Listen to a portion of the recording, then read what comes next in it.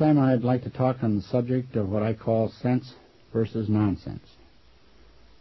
Basically, I feel that there's more or less two kinds of thinking, sense and nonsense.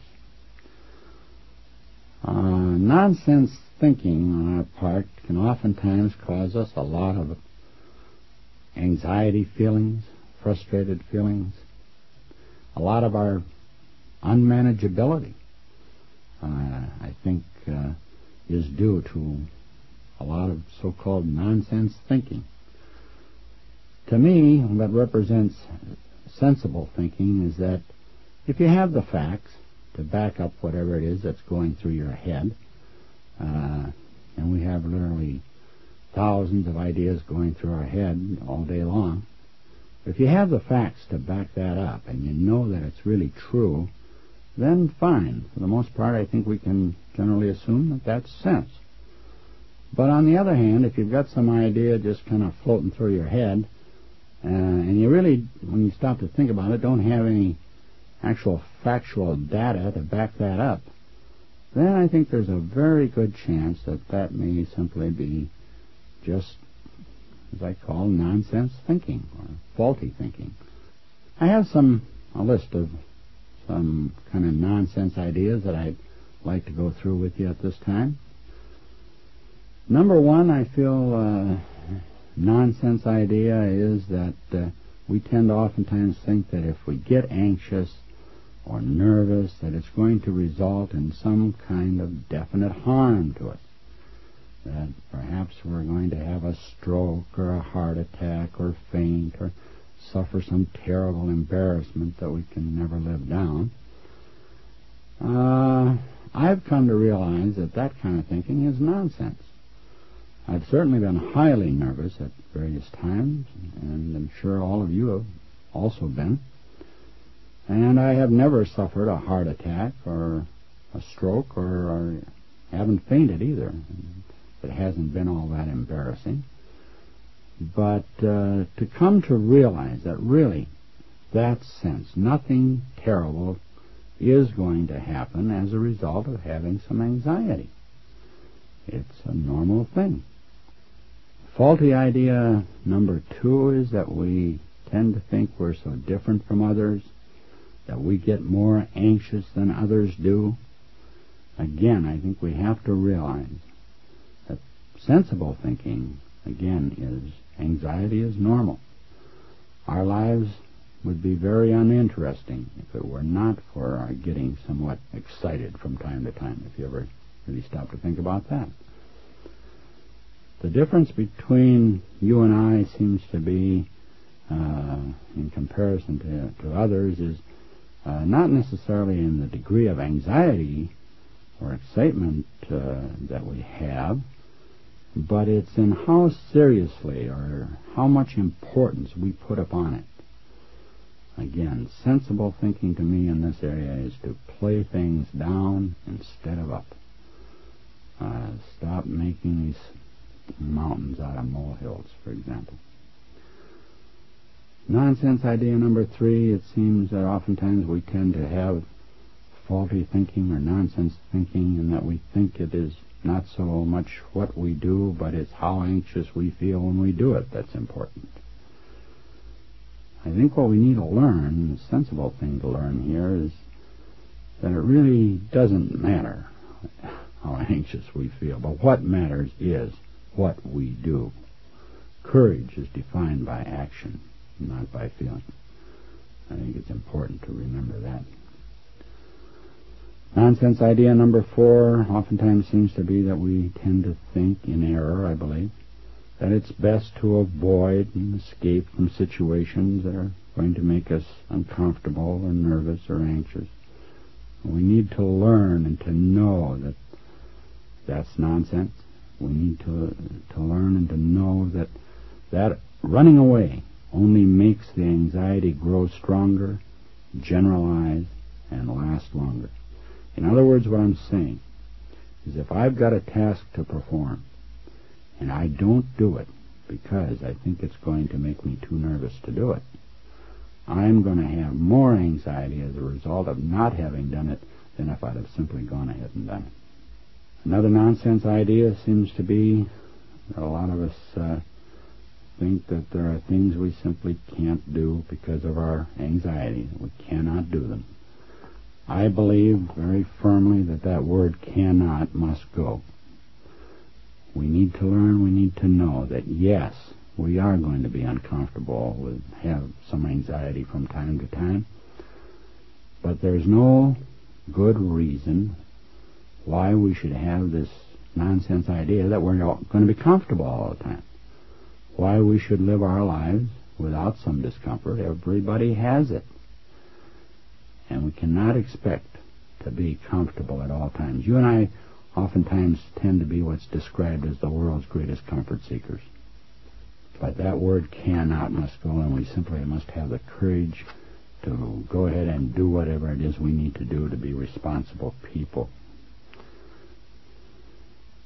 Another nonsense idea that I think I'd like to share with you is that we seem to oftentimes have faulty thinking or a nonsense idea that taking a drink or popping a pill is the answer. We seem to think that anxiety or nervousness is some kind of a disease or an illness, and therefore we're going to take some kind of a medicine to cure it, like some kind of a mood-altering chemical. I can take a pill or a drink now, and then I can relax and not have to worry about things in the future, or nonsense thinking like a little drink or a little Valium never hurt anybody. Hey, you and I need to learn and to know that that's really faulty thinking and could be fatal to us. A little drink, a little Valium for you and I could be the beginning of the final end. The price is too high. It's not worth it. And remember, maybe it's true, a little drink, which you and I don't seem to know the meaning of anyway, maybe a little drink or a little Valium never hurt anybody. But let's remember, a little anxiety never did either. Moving on, I think it's also important for us to watch what kind of a vocabulary, what kind of self-talk it is that we're using on ourselves. I believe strongly that our feelings follow our thoughts. In other words, I'm saying our head bone is connected to our gut bone. Before you have a feeling, you have the thought. And to begin to monitor and watch what kind of things you're saying to yourself and what kind of words you're using on yourself. There are some outstanding words that seem notorious for being able to cause a lot of anxiety in people. And I'm one of those people. Words like awful, terrible, horrible. We use words like that. What we're doing is using exaggerations. We're saying things that are catastrophic, terrible, horrible. Again, making mountains out of molehills. Sure, something happens, we don't like it, we didn't want it that way. Perhaps we can say it's a little unfortunate. But it certainly need not be referred to as awful, terrible, and horrible. A little unfortunate. That kind of thinking is going to leave a lot different feeling in the pit of your stomach than if you're saying something is awful or terrible or horrible. There are some other words that I think are well for us to be aware of that can create uptightness within us. Words like should, ought, must. These words tend to be demands. And I think it's important to remember, we're not God. We cannot necessarily demand and direct other people's lives, for example. And also to remember that this world does not operate on our timetables. We're going to need to be realistic in our expectations of others, keeping our expectations down, keeping our demands down of others and of ourselves, and with our goals and our wants. Very realistic, very down to earth. And simply remembering and knowing the sensible thing that things are not always going to go our way. When our demands are not met, we tend to oftentimes get angry, hurt, frustrated, upset, maybe cry. as I oftentimes kind of see people, I think, crying at their own movies. They're the ones that are processing the thoughts. They're the ones that are dwelling on these things, and they're painting such black pictures that it's causing them to cry. Certainly we need to be aware that we don't have to dwell on things to that degree. We can choose to think of something else. Many times, for example, I'm sure you've been in a conversation with somebody and they brought up something you didn't want to talk about. Well, very cleverly, very quickly, you change the subject to something else, right? You bet you did. Oftentimes we're maybe watching television. We don't particularly like the program that's on. What do? We get up, we go over and switch the dial, change to a different program. I think we can begin to do a lot of that in our own heads. When we find ourselves dwelling on something that's causing us a lot of frustration, anxiety, hurt, anger, or whatever, we can change the subject to some positive thinking and quit dwelling on a lot of the negative thinking that was causing us all this upset. You and I have learned many things since our birth, I'm sure. Some of these ideas are helpful, accurate, and lead to our pleasure and happiness. Other ideas that we've learned are false, and they lead to our emotional suffering and seem to perpetuate our unmanageability. One of these ideas that leads, I think, to a lot of unmanageability, unhappiness, is the strong belief that our feelings, both the pleasant ones and the disturbing ones, are caused by other people or by external events. That we're victims of others, or we're victims of circumstances or something. Even the lyrics of a lot of our songs seem to indicate that. You hurt my feelings is an example of what I'm trying to say. Well, I think we have to realize that's nonsense. It's my thinking that hurts my feelings. It's the way I mentally process things that sometimes hurts my feelings, not the event itself necessarily, or really, if we take a strong approach with it at all. Another example of you made me feel bad. I say nonsense. If I'm feeling bad, I made me feel bad with my thinking. I allowed my feelings to be hurt. I processed it in that way. You turn me on. Oh, wow. I turn me on, for crying out loud. If I get turned on, it's my thinking that does it. It's whatever I'm telling myself that makes it so to me. Just what I'm really trying to say is that everything's in the eye of the beholder. Another example, closed spaces scare me. Nonsense. My thinking about closed spaces may scare me, but not the closed spaces themselves. In other words, again, it's how you perceive whatever is so to you. Example of this might be two little children playing down by the ocean. Okay, a big wave comes along, knocks them both down. One little child goes crying to his mother, scared to death, really upset, crying. The other little kid, he's standing there, smiling, happy, jumping up and down in glee, waiting for the next big wave to come along and knock him down again. Now you can see that the same thing happened to both kids. But it's how they perceive that wave. One looked at it as a threat. The other one looked at it as a fun thing. Again, everything's in the eye of the beholder. Whatever you're saying it is, whether it's something to be feared or not. Another example of this might be being alcoholic or chemically dependent is shameful, depressing, nonsense. It's my faulty thinking that being alcoholic is shameful and depressing that causes me problems emotionally if I'm looking at it that way. I've come to realize that alcoholism and chemical dependency is a disease. I didn't want it to happen to me, and I'm sure none of you wanted it to happen to you. I'm sure none of you went out and set out to become alcoholics, did you? Or drug-addicted people? You certainly didn't ask for that. You didn't want that to happen. We live in a drug-taking, drinking culture, and for the most part, people that can handle it, fine. I say more power to them.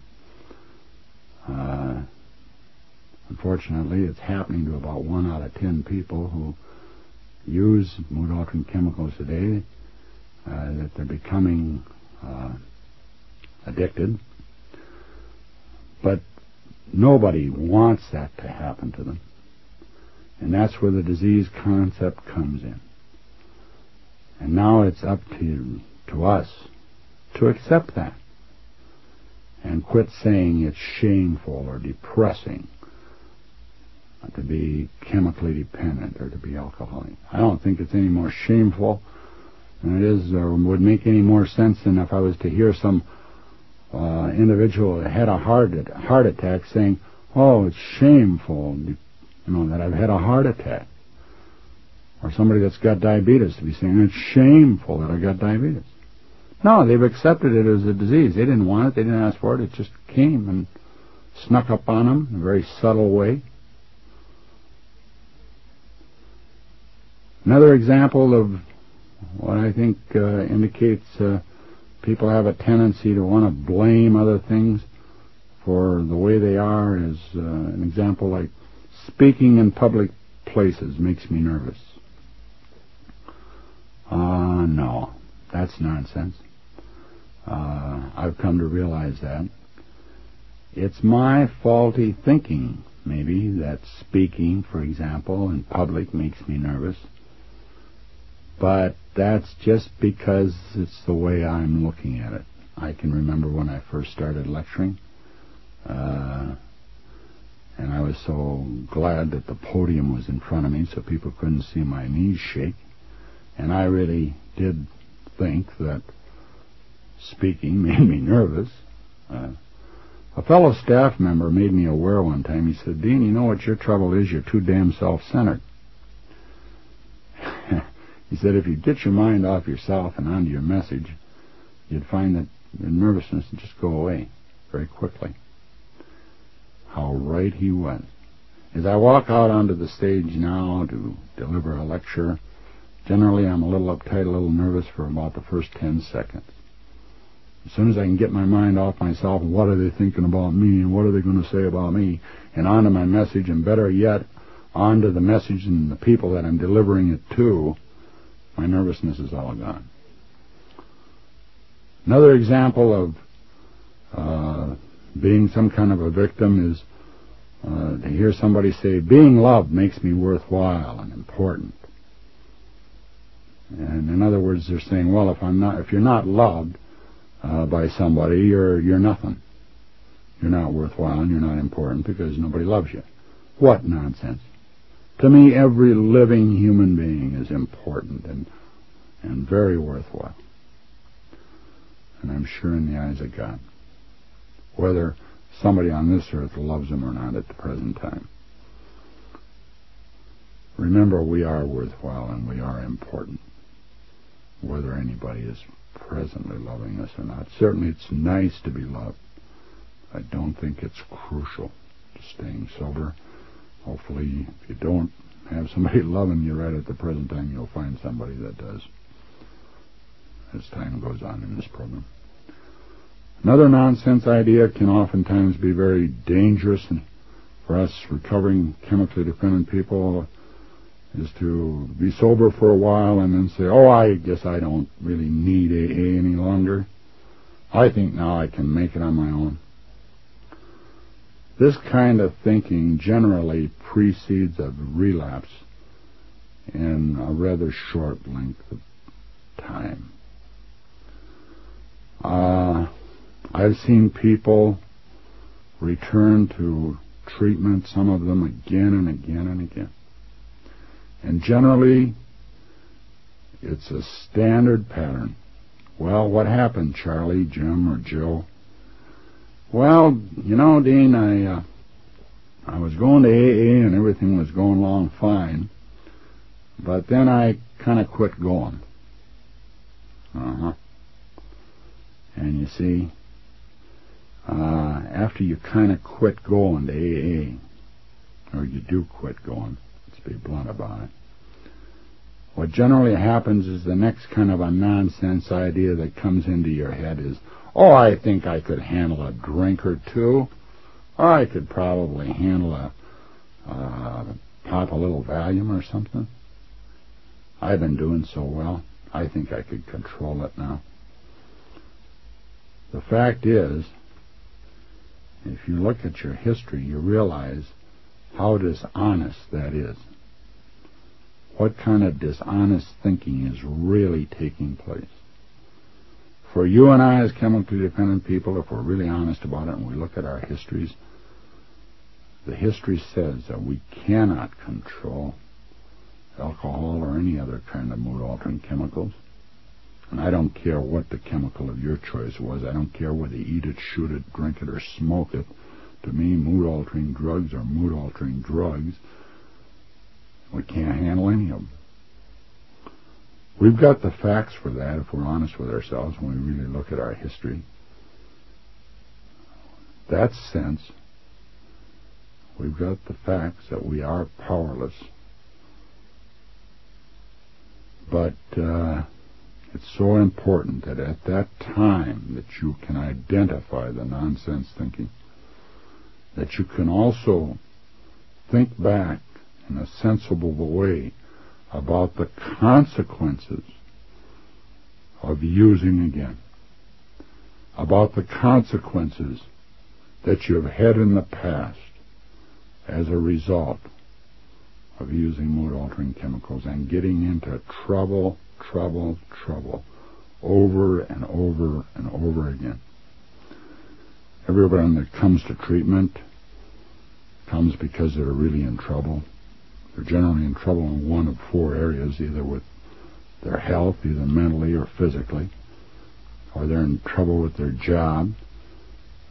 The boss is saying, you're going to treatment or I'm going to fire you.